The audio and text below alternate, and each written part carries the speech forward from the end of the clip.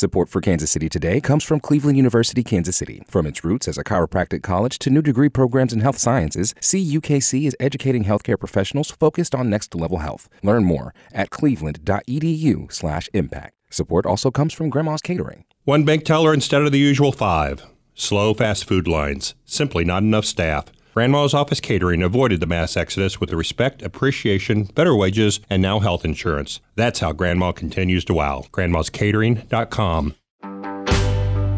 This is Kansas City Today. I'm Nomi Nujiadeen. Today is Tuesday, February 8th. Coming up, why a new gun law in Missouri has ended up in the state Supreme Court, and how Medicaid expansion in Missouri can help people who just got out of prison. If they were taking meds, whether it be for mental or even stabilizing for recovery from substance use disorder, how to get those meds now on the outside is a huge obstacle. But first, some headlines. Missouri researchers are asking residents to report COVID-19 cases on a new phone app that alerts users about potential exposures. KCUR's Alex Smith reports. Researchers at Washington University in St. Louis say the Mo Identify app can alert people if they've come in contact with someone who tested positive for COVID-19. The technology was developed by Google and Apple, and similar apps are available in more than 25 states. Even though the information is anonymous, data scientist Philip Payne anticipates Missourians may be more resistant due to privacy concerns. It's certainly the case that the more users, the better. That's without a doubt. However, there's no minimum number. Even if it's a small number of individuals, the impact can be substantial. Mo Identify is already being used by more than 27,000 Washington University students, staff, and faculty.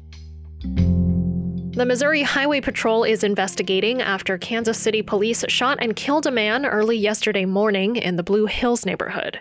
KCUR's Carlos Moreno has more. Police have identified the deceased as 36-year-old Sean W. Wilson of Kansas City. The Highway Patrol says that Kansas City police dispatched around 2:30 a.m. to a residence on Olive Street for a domestic disturbance call involving a child. According to police, officers found Wilson outside and he approached them with a knife. Officers say they shot Wilson after he refused to drop the weapon. Wilson's death marks the 16th homicide in Kansas City so far this year. A new survey from the Jackson County Health Department is calling for more access to menstrual products in schools. KCUR's Jody Fortino has more. The survey found that the majority of students in eastern Jackson County schools who need menstrual products can get them from a school staff member, but most can't get them on their own in restrooms. 40% of respondents to the survey said they were aware of students who said at some point they couldn't buy period supplies that they needed. The survey followed the introduction of a bill in the Missouri legislature by Democratic State Representative Martha Stevens of Boone County requiring school districts to provide period products for free to middle schools, high schools, and charter schools. Kansas biologists and wildlife enthusiasts want lawmakers to protect ornate box turtles from being collected and sold commercially. The turtles fall victim to smugglers who snatch them from the wild and sell them as exotic pets in the U.S. and internationally. Diane Glynn is a judge in Shawnee County and helps count turtles in the wild. We used to have turtles everywhere. They would be in the garden, they would be under the bushes. It was common for my husband to pick one up, bring it, show it to our daughter. We were always going out to check them. She wants future generations to enjoy the creatures, but rarely sees them anymore. A bill in the legislature would tighten restrictions on taking box turtles from their habitat. Violators could face criminal prosecution. The Missouri Supreme Court heard arguments yesterday about the controversial Second Amendment Preservation Act, which prevents police officers from enforcing federal gun laws. Missouri Governor Mike Parson signed it into law last June, and since then, the legislation has received widespread criticism from law enforcement in the state. Kayvon Mansouri covered yesterday's court arguments for the Midwest Newsroom, and he's here now to tell me about what happened. Hi, Kayvon. Hi, Nomin. So first of all, can you tell me more about the Second Amendment Preservation Act? Why was this passed? The Second Amendment Preservation Act was a preemptive move by the legislation as they worried about any sort of federal overreach, as they call it, from President Joe Biden. They basically passed this law so that federal laws can't be enforced in Missouri. And if they are enforced, Missouri police can face up to a $50,000 fine if someone believes their First Amendment their Second Amendment right has been violated. So why do so many law enforcement agencies and officers object to this law? Basically, police are saying this is making it very difficult for them to enforce certain laws and have any partnerships with federal law enforcement. That's because it can lead them vulnerable to lawsuits if say they were to enforce a federal law that someone may believe infringe on their Second Amendment rights. So, for instance, the ATF, who's gotten involved in the case, says that they've had more than 12 law enforcement agencies end partnerships within their agency because of this law, for fear they might end up in court if they continue working with them. For instance, the Missouri State Highway Patrol has stopped contributing to federal databases that the ATF and others use to solve crimes for fear that could also land them in court. So there's just a general fear that any sort of enforcement of federal gun laws could just land police and the municipalities that police cover into court, and could land them with up to $50,000 fine. So this law itself ended up in court. Can you tell me how that happened? Yeah, St. Louis City, St. Louis County, and Jackson County brought a lawsuit forward in Cole County Court to basically block the law for basically on the grounds that it was A, unconstitutional, and B, hampering police work. That was blocked. Now it is being heard by the High Court because of that. The constitutionality of the law is being argued, and while the Attorney General's office defends the law. So what have the parties in the case argued? The parties in the case that are arguing against the Second Amendment Preservation Act are saying that the law violates the U.S. Supremacy Clause. They're just basically saying the law is blocking federal laws from being enforced in Missouri. The Attorney General's office is actually arguing that the court shouldn't be hearing the case yet, as they argue basically the parties that are arguing against the Second Amendment Preservation Act didn't bring up the constitutional argument before it made it to the Supreme Court. They're arguing that the Supreme Court shouldn't be deciding whether the law is unconstitutional or not when it hasn't been argued at a lower court yet. So Missouri Attorney General Eric Schmitt hailed the original court decision as a major victory for Missourians. Can you tell me more about his involvement in the case? Yeah, the Attorney General's office is defending the case. They are basically the party that is arguing, saying that the case shouldn't be being heard in front of the Supreme Court right now. Eric Schmitt has been a big proponent of the Second Amendment Preservation Act. He's posted about it pretty often on his social media, and he's a big ally of it. And he's hoping that this case goes their way.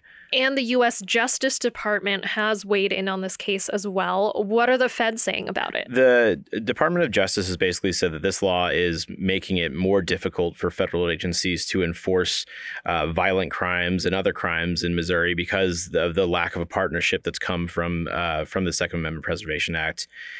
Basically, all these law enforcement agencies that are no longer working with federal agencies are leading to, they argue, are leading to less crimes being solved, especially when it involves guns. The Department of Justice says that in a state like Missouri, where there is a problem with violent crime, partnerships between federal law enforcement agencies and local law enforcement agencies need to remain strong, and this law is hampering their ability to do that. So what's next for this case? The court will consider the arguments, and they will come to a decision at some point, but they have not named a date when that will happen, and there are no scheduled hearings as of now.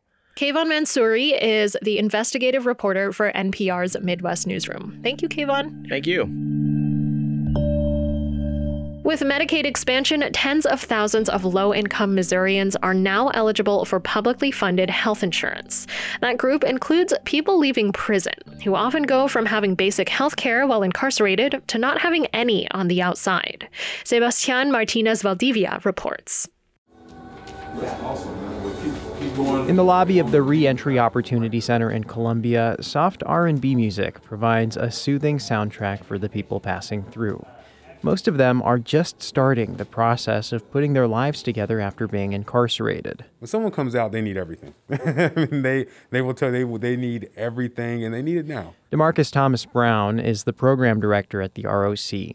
The center looks to link its clients to the many resources they might need by creating what Thomas Brown calls warm handoffs, personal connections to local organizations. We're not just telling them, hey, if you go down to VAC on Wednesdays, you can possibly get help. we're able to give the handouts and say, hey, so-and-so is waiting for you. Thomas Brown says one of the biggest needs for people leaving incarceration is health care.